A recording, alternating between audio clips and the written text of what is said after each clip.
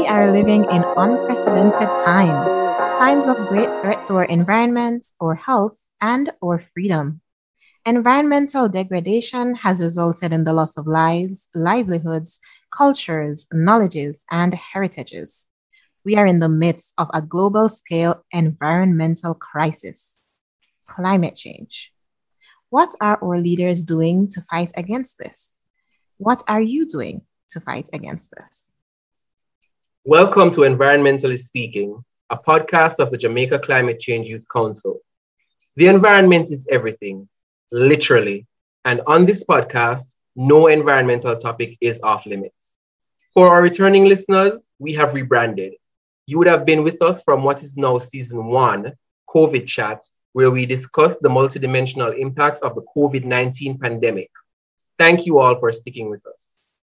I'm your host, M. Christie, environmental geochemist and sociologist and associate director of the Jamaica Climate Change Youth Council.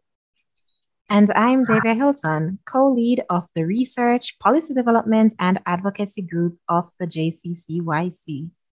This season, we will be going to sea.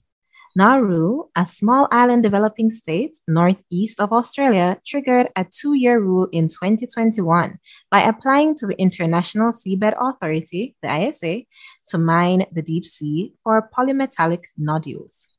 These nodules contain multiple minerals said to be necessary to support the production of battery components for electric vehicles and other renewable energy technologies. However, the push to start mining has not been accompanied by adequate data to prove that the purported benefits will be worth the cost of deep sea mining. This podcast is meant to unpack all the issues associated with deep sea mining and the current trajectory of decision making by the International Seabed Authority and the publicly expressed issues of transparency. So we officially welcome you to season 2 of Environmentally Speaking, Diving Deep, brought to you in partnership with the Sustainable Oceans Alliance. To help set the stage for the conversations we will be having in the upcoming episodes, we have 2 brilliant guests joining us. All right, so there's JCCYC's Research, Policy and Advocacy team member, Jada Houghton, and environmental geochemist, Kaden Coates. So sorry for that, Kaden. So we want to welcome you both. Hi, friends, welcome. First, we would like you to introduce yourself. Give us a little background of your work. Kaden, can you go first? Hi, so I am a MPhil candidate at the University of the West Indies in the Department of Chemistry. And my research has been reconstructing environmental change, which has occurred in the Kingston Harbor over the past 100 years, and I'm hoping to graduate this year. It's me. I hope you do. All right, thank you. And Jada, what about you? Well, I'm not as far ahead as Kaden, but I am currently finishing up my bachelor's degree in environmental biology, and I'm also hoping to graduate this year. So yeah, there's that. I have great hopes in both of you. Thank you. Yeah, thanks. I mean, not to worry, Jada, you're all the way there, the same place. I code switch a lot. So let me try to stick to the English for our non-patois speaking listeners. But we are all at the same place when it comes to this issue of deep sea mining, because not a lot of information is out in the public space about what it entails in terms of what are the impacts, or just like legit, there's very little information out there. So we want to just introduce our listeners to what deep sea mining is briefly before we get into the conversation. So to our listeners, deep sea mining is the process of extracting minerals through mining, of course, and deposits from the ocean floor at depths of 200 meters or more. So just to give us a sort of visualization of how deep that is, the deepest point on Earth that we've discovered so far is in the Pacific Ocean. It's called the Marianas Trench, and that's over 11,000 meters deep. And for comparison, the Empire State Building in Manhattan, New York, it's a world-renowned, that's 380 meters tall. The Eiffel Tower in Paris is 330 meters tall, and the Statue of Liberty is less than 100 meters from the base to the tip of the torch. So from that, we can get an idea of just how, I don't know, close or far from the surface 200 meters is. But that's where the limit starts when it comes to deep sea mining.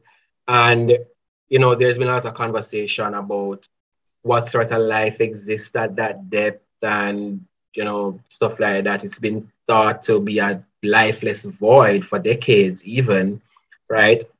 So the first question, the first thing I want to throw to Jada, what sort of life exists in the sea at 200 meters and below?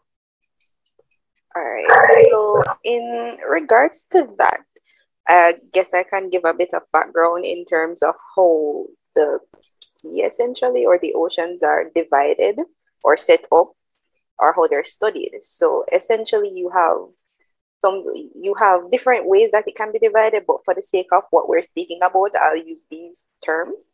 So you have something called the Neretic zone and the pelagic zone. So Neretic is essentially everything close to shore. You're still on the shelf of the island. So it's not that deep. Pelagic essentially talks about open waters. So when they speak about having the deep sea being anything below 200 meters, above 200 meters, you have something called the epipelagic zone. That is where light and everything is able to fully penetrate the water. So I guess that is probably the best explored zone because, it's not very, I would say it's not hard to explore. You don't have to compete with a lot of things and you have light for the entirety of the zone. So, it's quite explored and it's what we'd be most familiar with. And then below 200 meters, you have the mesopelagic. So meso means middle. I guess you can think of it like that. And they call it the twilight zone. I guess you can relate it to what we understand about Twilight, not the series, people. I mean, just the normal term of what Twilight is. So the point between, day and night. So it's exactly like that, where you have very faint amounts of light penetrating in that zone. So it's from about 200 meters to about 1,000 meters. I think that's about what it is. And this zone is where things kind of get strange in terms of the kind of animals that you can find, but there's a wide diversity of you still have fish and other organisms like that there. It's quite all right. You have the bioluminescence, so the creatures that kind of glow, and then after that you have the bathypelagic zone. Yeah, that's it.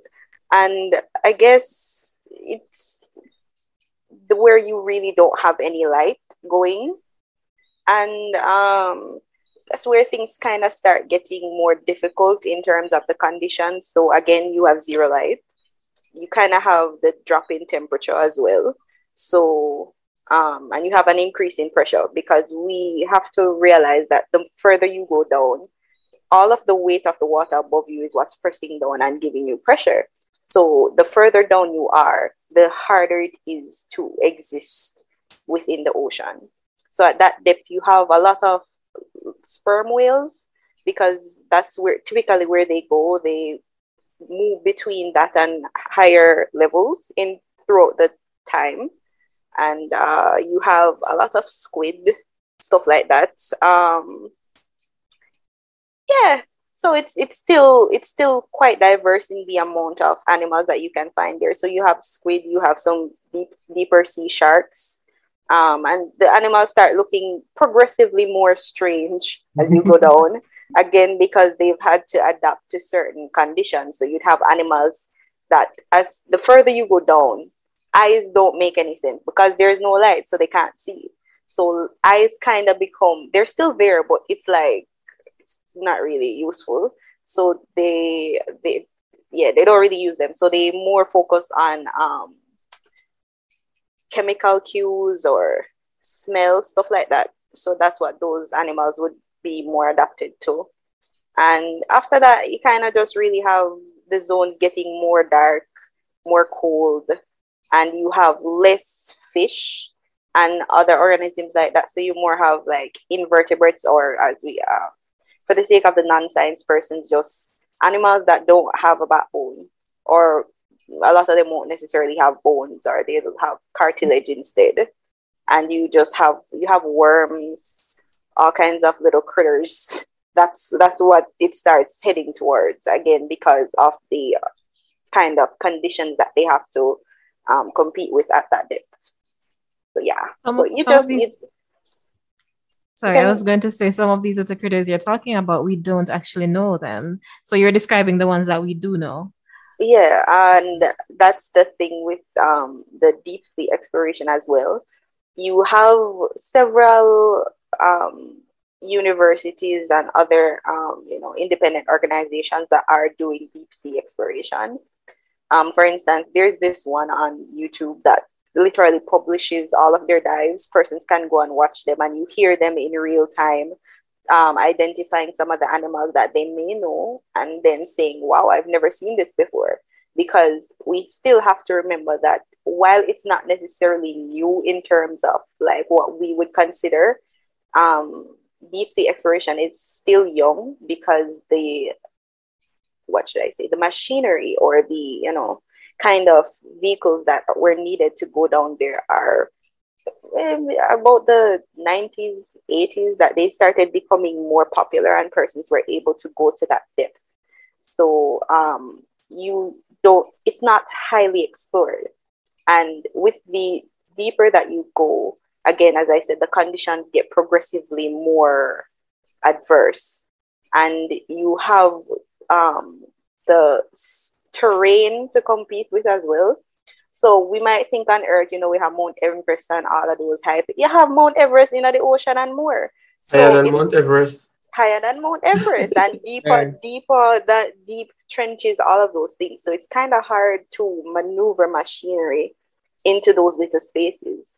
So it's still an emerging field, deep sea exploration. So every time they go down, they still find new things, and they're still sampling, because you still have organisms within the sediment that they're finding, and you can't just look at the sediment and say, oh, this is that. You have to take samples and then go up and study them under microscopes or things like that, and then relate and see what's there and what's not there, stuff like that. So it's still an emerging field, and every time they go down, species are still being discovered. Right. So sorry, David, before we move on to the next question, because I know it's burning as well. So I heard two things, and I just want to make sure that we're all on the same page. Like, the deeper you go down into the ocean, the more what's the word I'm looking for? Specially adapted. Yeah, specialized. Yes. So like closer to the surface, we have lots of the pressure low. We have whole heap of light. Yeah, temperature up there. Temperature nice and right. So lots of different types of organisms, diversity rich at the surface, and that's what we're used to. And then you start to go down, less light, higher pressure. So the types of organisms are gonna be different, because they have to be specially adapted. So regular fish, the parrots and the flounders and the sprats that we see at the shallow depths, we won't find them at the deep sea. No, again, right. You just have to think of it in terms of that, because of they have a thing in ecology, essentially, where they talk about I'm trying to activate the knowledge, but essentially it describes the way that species are distributed based on the kinds of conditions that are within the environment. So in the middle, you essentially have the most species. And this is where, it's like a hotspot for them. So you have all of the conditions that are essentially necessary for their survival. They're not under stress. And like Goldilocks, it's just right. Yeah, it's just right. And then it's shaped like a bell. And then the further you go out towards the edges is where you have the zones of tolerance. That's what I'm thinking of. So right. You have those conditions that are coming in and inducing stress. So you have less and less animals towards those conditions because they have to be adapted in those adverse conditions. And you also said something about it being diverse. So yes, in terms of having diversity has to do with having a lot, like multiple species and more than one of the same species. So it's kind of an abstract thing. And in the we don't really want to confuse the people in with too much of the science talk. As I say, because I think with the diversity thing, a lot of persons think that the further you go down, you have less organisms, and because you have to be specialized, but that doesn't necessarily mean that it's not a diverse area. That's a very good point. I'm going to hand over the mic now, but like there's this piece that was published 2 days ago, 2 days ago, of deep sea exploration in the let me get it right, the Clarion-Clipperton zone, which is the zone of interest that we're going to be talking about, and they found 39 previously unknown species. So there we go. So Kadeen wanted to jump in, so yeah, I mean the bottom of the sea is like one of the last unexplored frontiers. We actually know a little bit more about space than we know about the bottom of the oceans, right? I mean, I think approximately only 0.001% of the bottom of the seas has been mapped. So there's so much that remains unexplored. So there's definitely, as Jada was saying, there's just so much that we still don't know. And it's so hard to know because we have not really explored it, and primarily because of the challenges in getting the equipment and the interest to probably explore this region. Yeah. Yes, very much so. So what I'm hearing over and over again is that we really don't know enough about the deep sea, and we don't have the information to move forward with deep sea mining. Mm-hmm. So another point of information that I wanted to get across, I wanted to ask you both, is what kind of processes does the marine environment help to regulate? And what have these processes been impacted? Like, how have they been impacted by human activity over time? And you can both open that discussion, either one of you, that's fine.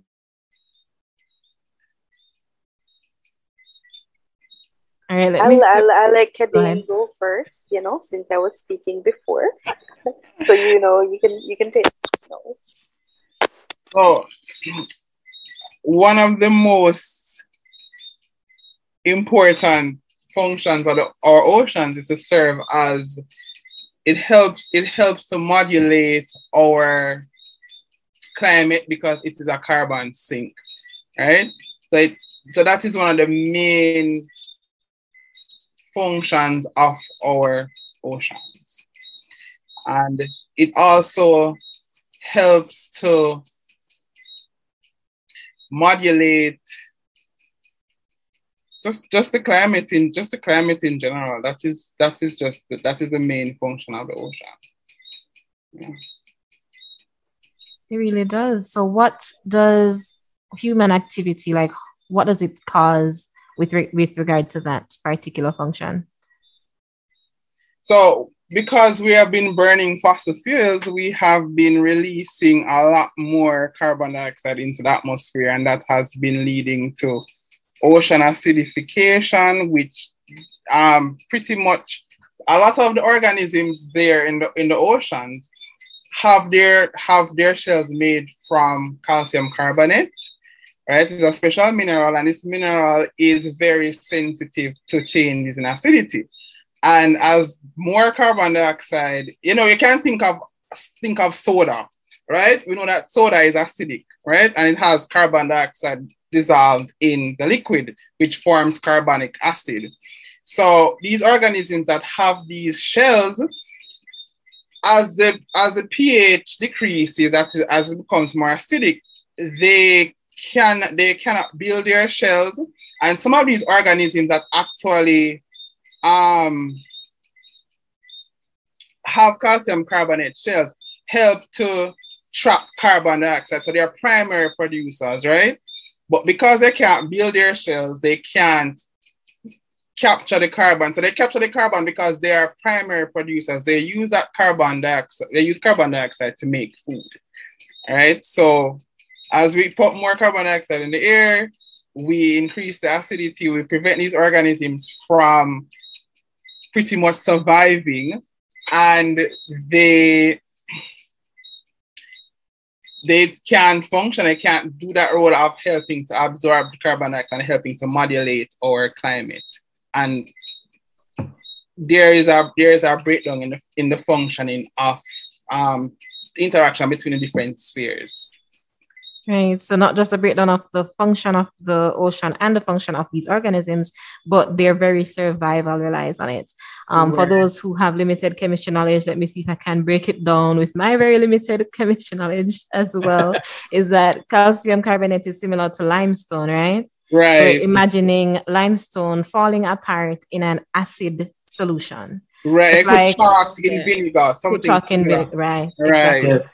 So they can also just use the example of, like, you know, when persons use vinegar and baking soda to, you know, clean drains. I was just going to say that's a very safe, it's safe experiment for everybody to do at home to see what, visualize what we're talking about.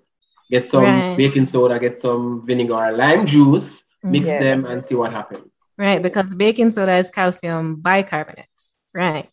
So it is basic in nature, and then we mix it with the acid, which is the vinegar. You're gonna see that reaction come up, and we don't want that for our oceans, none at all. Right, and you get an A+, Dave. Yeah. And one point I forgot to add is that the carbon dioxide is what is causing the warming, and the oceans help to absorb this excess carbon dioxide, and by absorbing it, however, it becomes acidic and creates problems. Right, and that's not good for our coral reefs either. Right.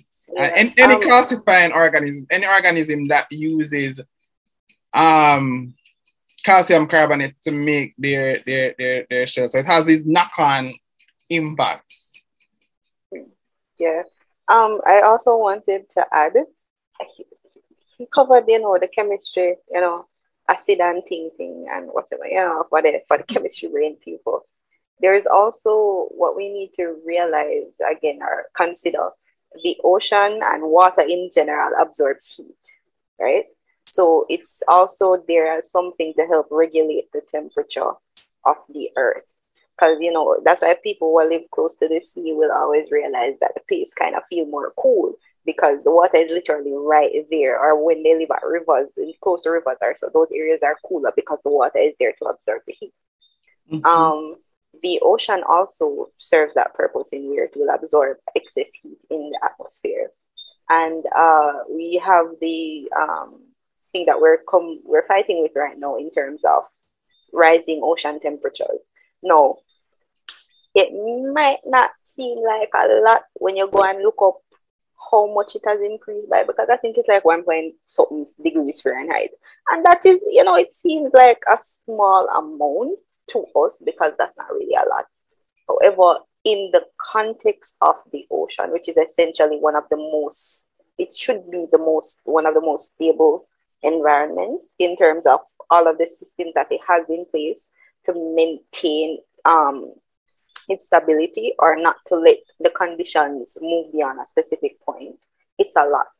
Because now we do see where we have a lot of coral bleaching events from about the 1970s until now, because I think we're in the middle of one currently, if I can remember correctly. But we've had several coral bleaching events over the course of about 50 years.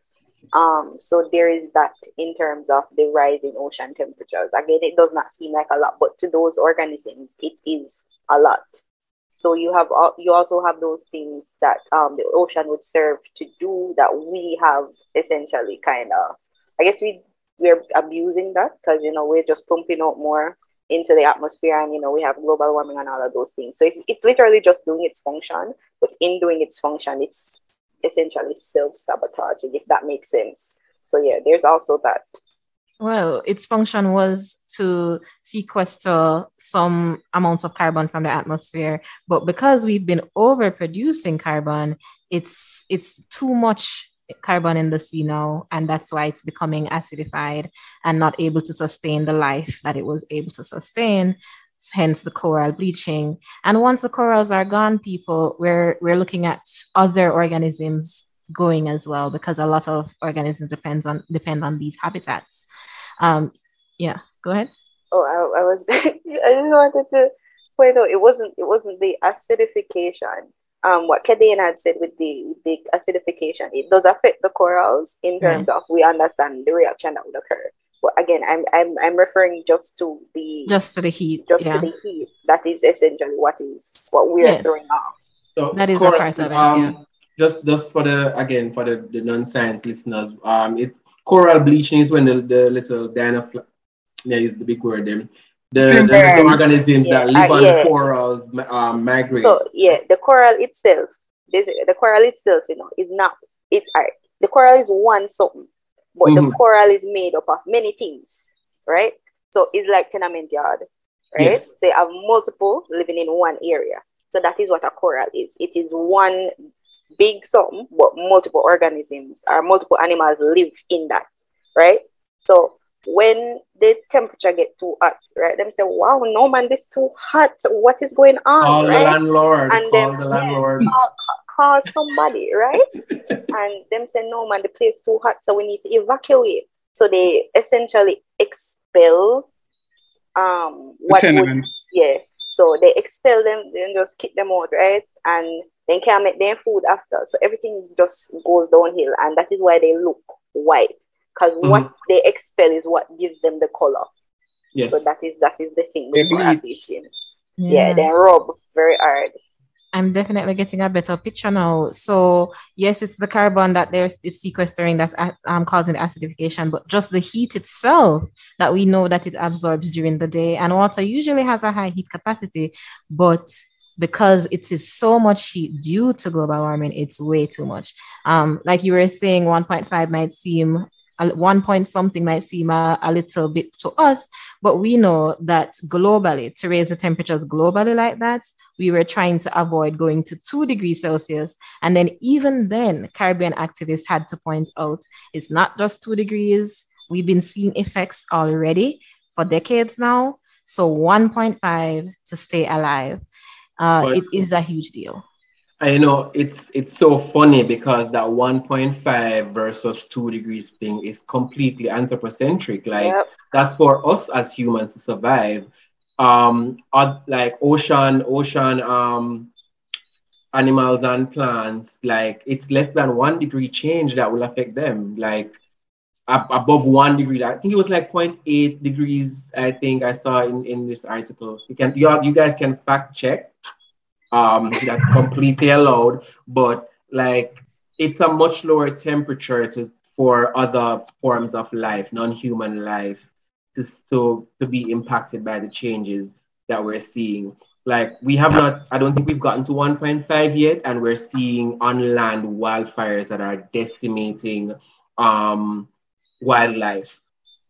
In some countries in Africa, we're seeing it in the United States as well. So it's a Happened in very Australia in and in Australia. Brazil. I'm glad California. you bring up Australia because we're talking about coral reefs, and I wanted just to point the listeners to a bit of information. So the Great Barrier Reef. I grew up in high school hearing about the Great Barrier Reef. This marvelous um, coral reef in Australia. Since 2020, that was 2 years ago, there was a study that found that Great Barrier Reef, the Great Barrier Reef, because there's only one Great Barrier Reef, has lost more than half, 50% of its corals since 1995 due to warmer seas driven by climate change. So, like, the information is out there. So, I don't know why people are acting like, we don't know that this is where we are potentially heading down a slippery slope. But if I could add if for local context, because we can think about the Great Barrier Reef and I say that's so far away, it has nothing to do with us. But all right, for me, I've gone on field trips for labs into the coral reefs that are off of Kingston Harbor, like outside of that. And when we went out there, I recall my professor at the time, she said that she came to this same reef when she was doing her bachelor's. And she said over the years, coming here, she has seen the decline. Because she said when she came here, the boats could hardly find a place to maneuver through the water because there was just such an extensive coral reef system out there. And when I went out there, I never that music, we saw roughly the same species of coral throughout the entire area. And it was like, I wouldn't say it's a small amount, but compared to what is out there, what used to be there, it's a small amount now. And it is only the more resilient corals that are left out there. So the little other one, them already can't manage the pressure. They've gone. So it's really nothing out there anymore. Yeah.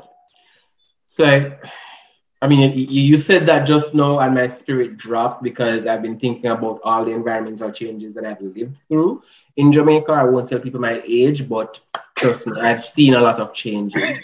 But we're gonna push the conversation along. So this whole deep sea mining thing is coming because we've been calling on the oil and gas companies for a long time to transition away from fossil fuels because we've been living the impacts of climate change, right? But what they're saying now is that in order for them to transition to renewables, they want to scale up the production of renewable technologies and stuff like that. They're saying that they need the minerals that are in the deep sea. So when we're introducing the podcast, we spoke about polymetallic nodules. So they have, remind me, Davia, nickel, cobalt, and which one I want? Manganese. Manganese, right. So those are the three minerals that they say that they absolutely need, and the only place they can get it is at the bottom of the ocean, right? So they need those to make the renewable solutions scalable. So I just want to sort of shed some light on, how these minerals are formed. And I feel like that would put it into context why we feel like taking them out of the ocean is a bad idea. So I don't know if Karin, you want to take that one? Yeah, I'll do that one. So deep sea minerals are concretions, which are hard, compact deposits formed by the precipitation of several. Friend, let me stop you. Concretion, precipitation. Gotta break it down. So a concretion, it's a concretion is something that's insoluble and hard, right? So that's what I mean by precipitation. So it's something that it's formed from soluble components, and that forms something that's insoluble, right? So these concretions are it's pretty much hard rocks. Consider them like hard rocks that you can which are different from the sediment. Sorry, is concretion from concrete? Similar, right? It's okay, similar. Okay. It's similar, right? So they're formed when several soluble metals species come together. Right. All right. But let's get more specific to the polymetallic nodules, which are the ones that they're most interested in. So what they're most so those polymetallic nodules are formed. So what happens is that they typically form around something that's organic, like a shark tooth or a piece of shell. So what happens is that the metals precipitate, and they start to precipitate on the surface of that, and it keeps growing. Now the thing is that these nodules take millions of years to grow, right? So once they start precipitating, more keeps forming, and then more keeps forming, and it keeps growing until it becomes the size. Typically, a good size nodule would be the size of a potato. All right. And these nodules are typically found at depths of 3,000 to 6,000 meters below sea level. And you will typically find these nodules as Jada was saying earlier, the bottom of the sea has many geological formations. So you would typically find these on these very vast flat surface of the ocean known as an abyssal plain, or you can find them on the tops of the mountain. Now, there's also another type of deposit that is formed on hydrothermal vents. Now, on land, we have hot springs, and below, on the bottom of the sea, sometimes we have hydrothermal vents, and those are located between tectonic plates. Now, at these hydrothermal vents, you will tend to find sulfide deposits of metals such as zinc, silver, gold, and lead. But as the main focus, however, is on the polymetallic nodules that I was talking about earlier. And so the nodules are important for they claim that it is important for detransitioning from our carbon centric way of life to something that relies on batteries. So they transition to this green state of living, right? So that's pretty much how. Right. So like, like, listen, I'm a chemistry postgraduate student, and like this just blew my mind a while ago. Like, key here, I think, is how long these nodules take to form, right? So essentially, there's nobody alive today who will live to see the formation of another set of nodules. Once you remove those, and by virtue of that, they're non-renewable. They're right. And when you think, so you mentioned precipitation, and I feel like we can unpack that a little bit and let the people understand why that process is so critical to maintaining the environment in the deep sea. So, and forgive us, but two chemists going to talk right now. So we know how precipitation works. So like, for example, guys, you have like, let's say, we want to say like you have a bottle of honey at home, but probably not the best example, but you buy the bottle of honey at the grocery store, and you go home and then you start using it and leave it for too long, and then you start to see little solid things around the edge. That's not good honey, first of all, but also what's happening there is precipitation, right? The sugar is coming out of solution. So like precipitation literally only happens when you have too much of that particular thing, it dissolved in the solution. So we say it's saturated. So essentially what happens with precipitation is that those minerals come out of solution to maintain an equilibrium, right? So what we're doing by pulling those nodules out of the deep sea is that we're forcing, right? I mean, it's going to occur over a longer time scale than we are able to perceive in our lifetime. But what we're doing is we're forcing the deep sea environment to produce more nodules in I'd say a quicker turnaround time than it should be doing naturally. And we don't know what that going cause for the organisms that live there, right? That makes sense. Like, I feel like it makes sense, but to be honest, what I know about that, I think the mechanisms behind the formation, I think people aren't because again, as Jada was saying, the deep sea is just so underexplored. Some of the mechanisms behind the formation of these nodules, there's still so much controversy around them. There's no real clear mechanism or way. By mechanism, I mean the way, the pathway in which these minerals are formed. But one of them, it is likely due to the precipitation of these metals, minerals. Yeah, these metals. And again, I think that the pressure, and again, they're only found at certain depths. The pressure likely plays a role in the formation of these minerals as well. And then the conditions, I know that it has to be well oxygenated, right?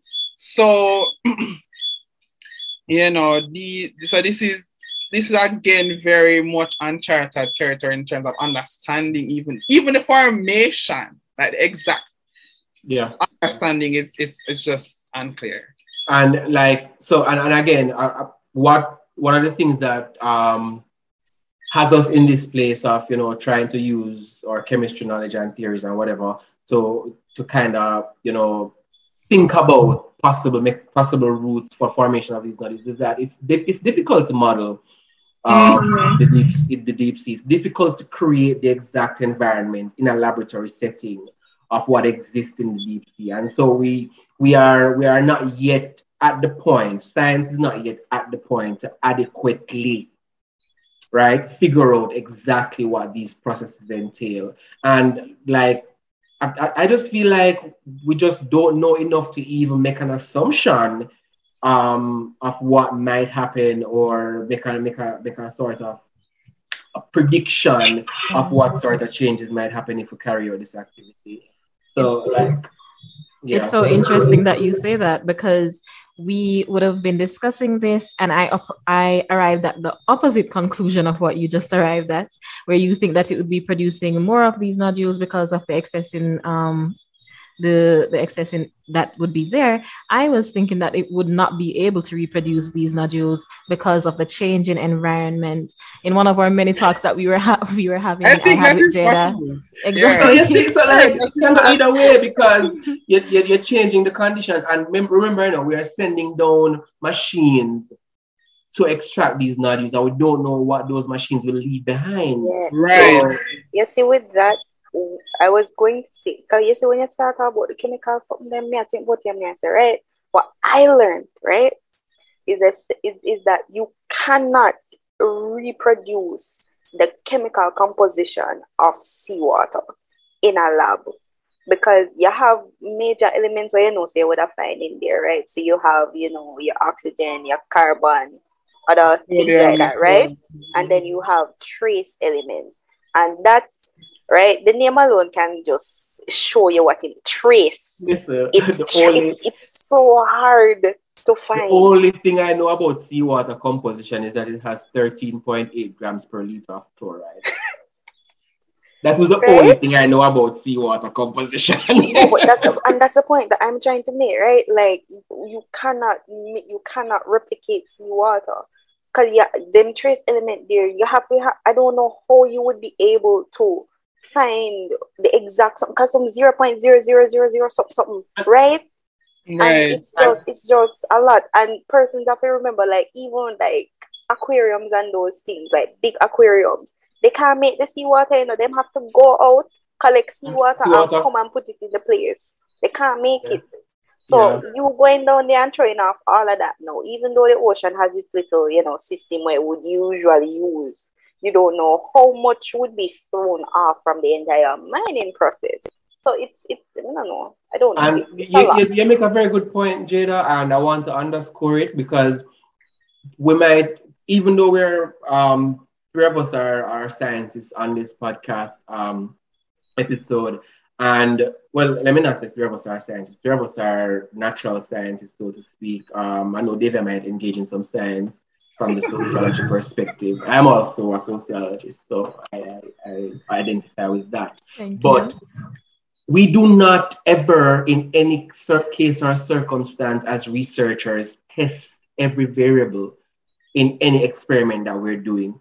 So even when we do water quality analysis, we check for the things we know exist and can cause impact, and we test for the things that we can test for.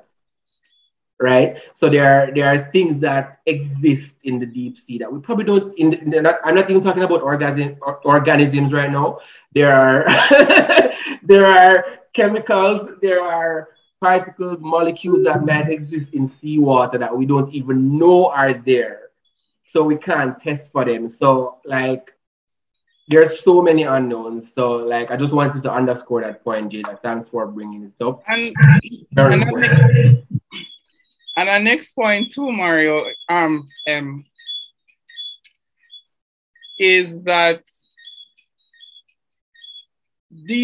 a lot of these nodules are formed due to microbes. So there is the junction of course, the biogeochemistry, where you have these organisms that play an important role in catalyze. So some of these organisms contain catalysts, which will help in the formation and the precipitation, I use the fancy word, the precipitation of these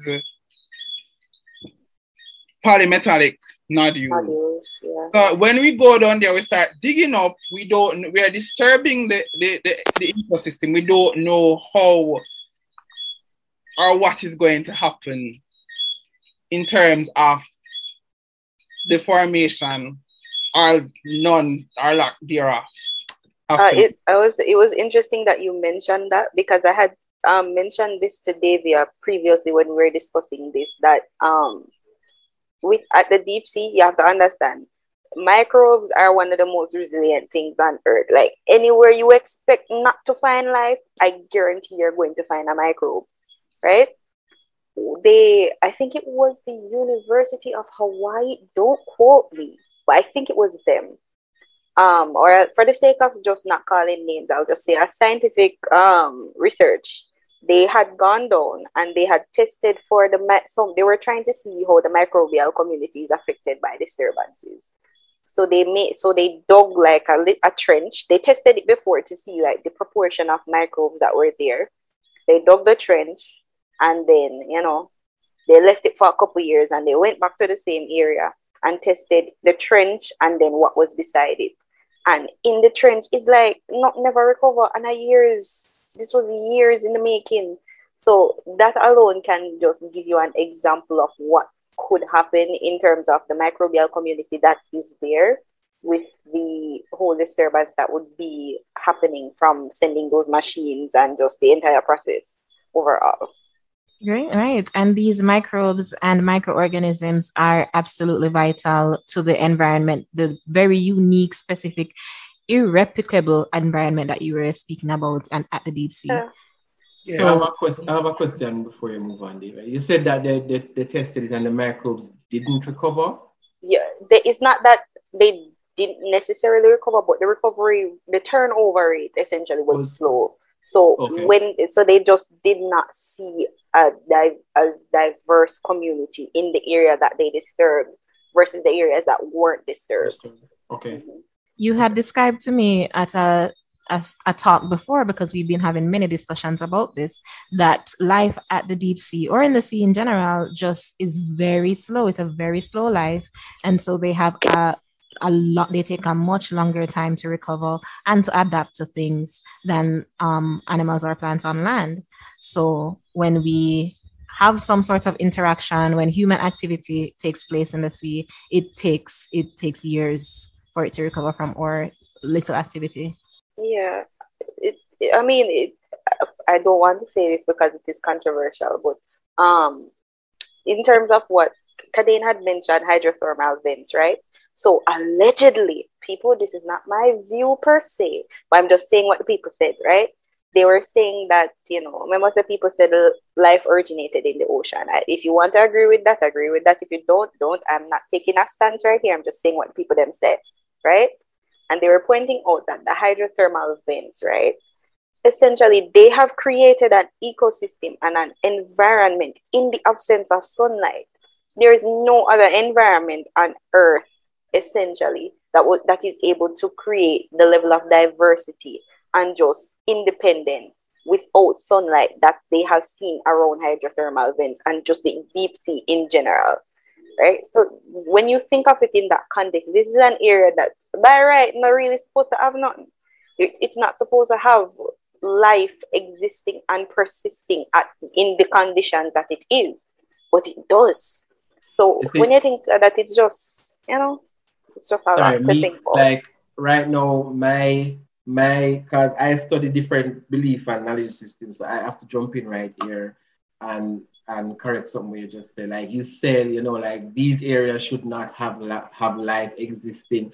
Like we need to just dispel that Yeah. thought So from that's what our I'm saying. It's a hype. minds, So in our minds, you know, it because it's right? so far out, so you wouldn't Yeah, expect to see a kind of community like that down there, but it does have that, and yeah. that alone should, you We need know, to really decenter, remove the human ideals and ideologies from how we look at these life. Yeah. non-human or unearthly environments, because we're gonna continue to be surprised. I know I won't be, because I just expect anything to pop up tomorrow and say here I am, because that's where I am with my life. But that way just spoke about it was a scientific study that was published.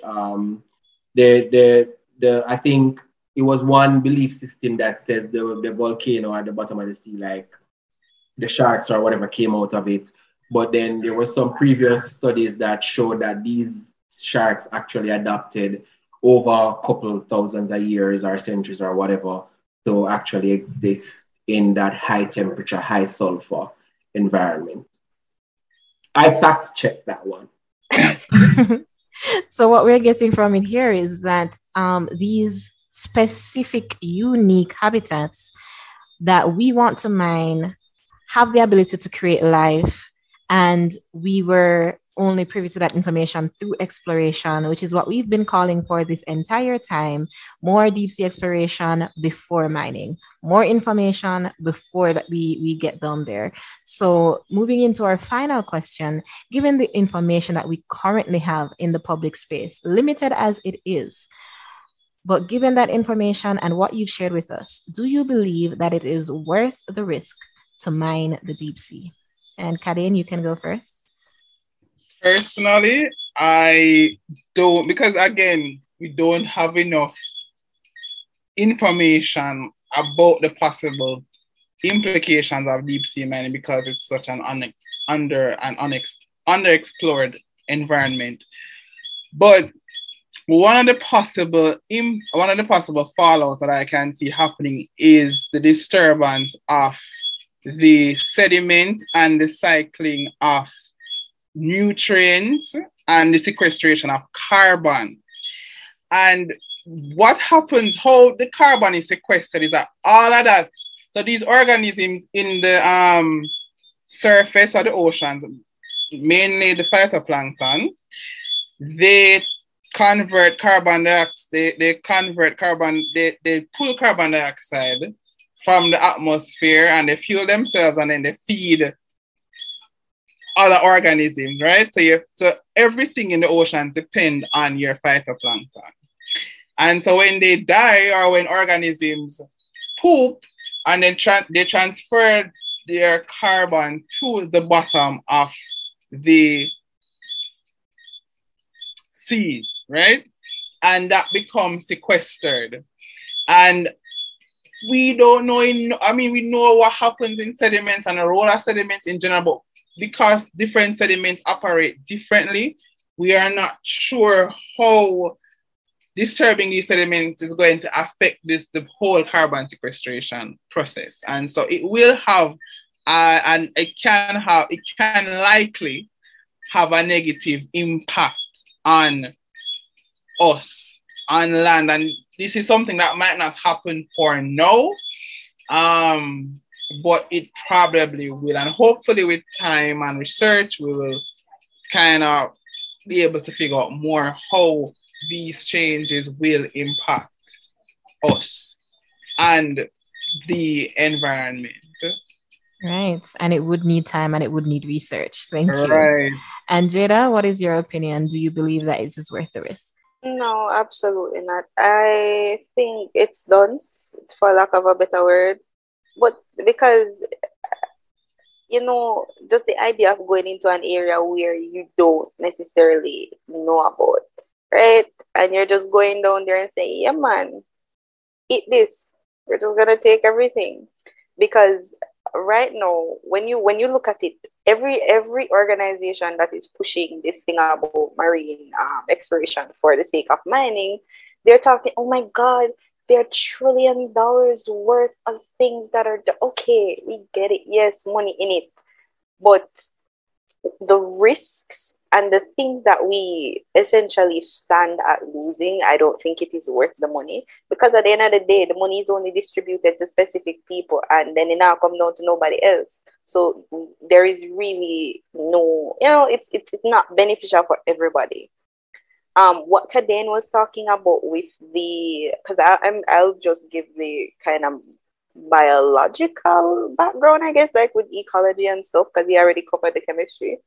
What he was speaking about in terms of having debris from above falling down, that's marine. They call it marine snow because it kind of does look like that at that depth.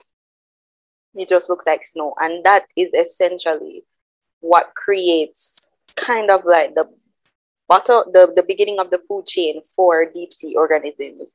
Because remember that we don't have any light, and as he was saying before, you have phytoplankton, which are essentially marine plants, just tiny living organisms that do photosynthesis, and that would create the base of the food chain for the organisms above where light is available. Where no light is available, you can't expect photosynthesis to happen. So what you have is marine snow trickling down, and the organisms that are down there depend on that. So the entire mining process, with what they say about the sediment plumes going up, and then what they'd release down after they finish separating the nodules from the sediment. I think about it in the way that how will that affect that kind of food system for the organisms that are below it, right? How would that disturb that entire process? We also have to consider the fact that we have currents in the ocean, so things are always moving. So they want to make it look like, we're mining in just this area, guys. Calm down, it's fine. It won't affect you over there, and it won't affect you over there. It's just this area, not so. Because you're going to have currents moving between these areas, right? So who knows if they do it here? Who is to say that you won't see effects in other parts of the ocean, right? You also have the noise pollution from it, because there's some big machines that they're planning to put down there, and you have these organisms that would typically depend on sound for the purpose of communication. How will that affect it? Because this, again, the noise will not just be local. The noise is going to extend beyond that local area that they're doing the mining. Because I'm pretty sure I've read a paper that said that based on experiments that they've done, they would estimate that the noise from an operation from a single vessel that was doing the mining would extend about 500 meters. Or is it 5,000? I don't know, but it's enough, basically. Let's leave it at that. Enough outside of the area that they're having that. Mm-hmm. So that stands to disturb organisms that would depend on vocalizations mm-hmm. for the sake of communication. So our whales, our dolphins, other organisms like that. You also have, again, you have fish that kind of school, right? So they're organized in the large schools of fish and whatever. Them kind of jumpy, and they respond to stimuli. So who is to say that when you have all of this going on, you won't disturb their natural migratory patterns? Because they might go see all of this going on and say, what is going on? Let's leave or let's move. And, it stands to disturb that entire process of migration and just the cycling. And then you have organisms that lay their larvae somewhere, and they depend on the currents to carry them to an entire different area. Because that is what happened for species like lobster and other organisms that would, have little larvae just drifting in the ocean. So it stands to disturb that. All of this is hypothetical, by the way. I'm just speaking based on, let me just put that disclaimer out there. I don't want nobody come fight me. I'm just saying. Right, the possibility. The possibility that these things remember, people, you can fact check what we're saying if you don't agree. But the science is out there. Don't agree. Yeah, but I'm just speaking hypothetically based on what I would have learned and what I would have read. So there are all those things.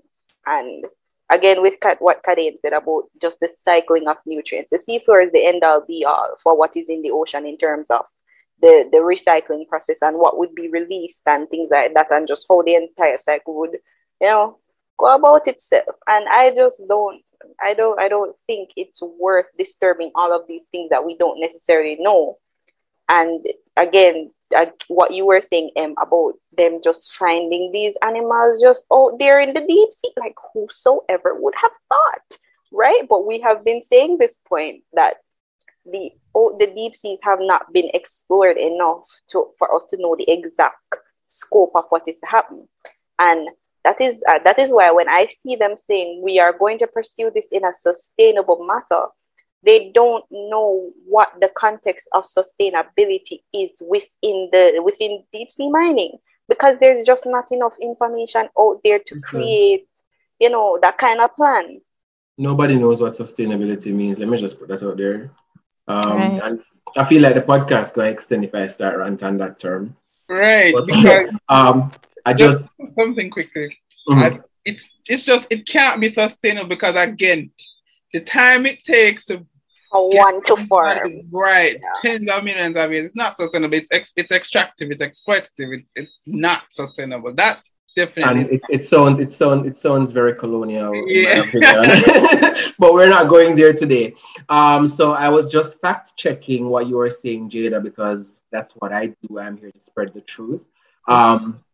Apparently, sound, the distance that sound travels in water, of course, it's dependent on the ocean temperature and pressure. So, as a matter of fact, sound travels faster in water than it travels in air. So it makes sounds a lot louder in water. But it depends on ocean temperature and pressure in terms of just how far the sounds will travel. And we know that pressure increases as ocean depth increases. It was said that before. And apparently temperature only decreases up to a certain point, after which it is very stable. So after a certain point, only pressure will continue to increase. However, the concluding statement on this NOAA website, NOAA is National, what NOAA mean again? National Ocean and Air Administration. Yes, NOAA is very big when it comes on to climate change and ocean and all them weather stuff. So they are a very reputable source.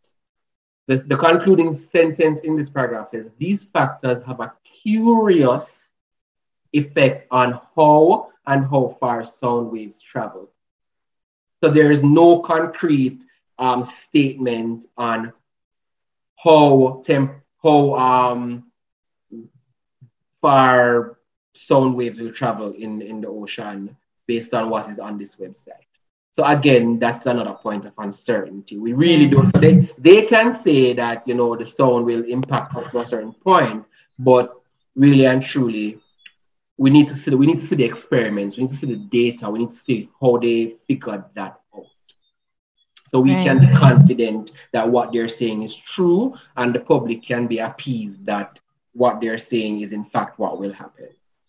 This seems to be a recurring theme about the limited amount of information that we have, and the fact that we can only speculate to what the effects could be, but we know that it will be far-reaching. As Jada said, it's just not, as both of you would have said, all of us agree that it's just not worth it. But as Jada said specifically, that it's not worth it even financially, because not everyone will be affected by the money that is to be made. But we do know that everyone would be affected by whatever effects come about from deep sea mining. Because you mentioned the connectivity of the ocean, the fact that the ocean currents are there, it will be widespread even if they go in a specific area. So we've covered a lot today, and I want to thank you all so much for joining us for this interesting talk and sharing your opinions with us, your expertise. And I think we all learned a lot. So if we could take away 3 lessons from this podcast, it is: 1, the absolute vitality that the ocean is for our planet in being a carbon sink, in regulating our climate, especially within this particular climate crisis that we have been facing for decades now. We need our oceans, and we need to sustain it, preserve it, protect it. And then 2, that deep sea mining, we just don't have enough information to do deep sea mining, so we need space to learn. We need more deep sea exploration, and we need for a pause in the progression of deep sea mining. We don't think July 2023 is a near enough timeline to be working with to go and disturb these very unique habitats. And then if we could take a third lesson, it is that the impacts will be, even though we don't know and we can't be certain because of the lack of information, it is that we can imagine that the effects will be widespread, even detrimental. So from what we're already speculating and imagining, we're seeing detrimental effects to the life below sea, at the depths of the deep sea, but also the organisms above in the water columns, the ones that depend on light and sound, specifically a quiet ocean for them to be able to communicate, but also to ourselves, humans on the land part of the earth. We still need the oceans, whether or not we live there, whether or not our livelihoods depend on it, we need it. And for some of us, it does in the fisheries industry. So thank you all again. Thanks for that recap, Davia. Thanks, Kade, and thanks, Jada, for joining us. And thank you all to our listeners for tuning in. This has been a very insightful, educational, and fun discussion. So we're about to sign out, but before we go, we just want to say, join us next week for the second episode in this podcast where we will be discussing marine ecosystems, climate change mitigation, and small island developing states. This is Deep Diving.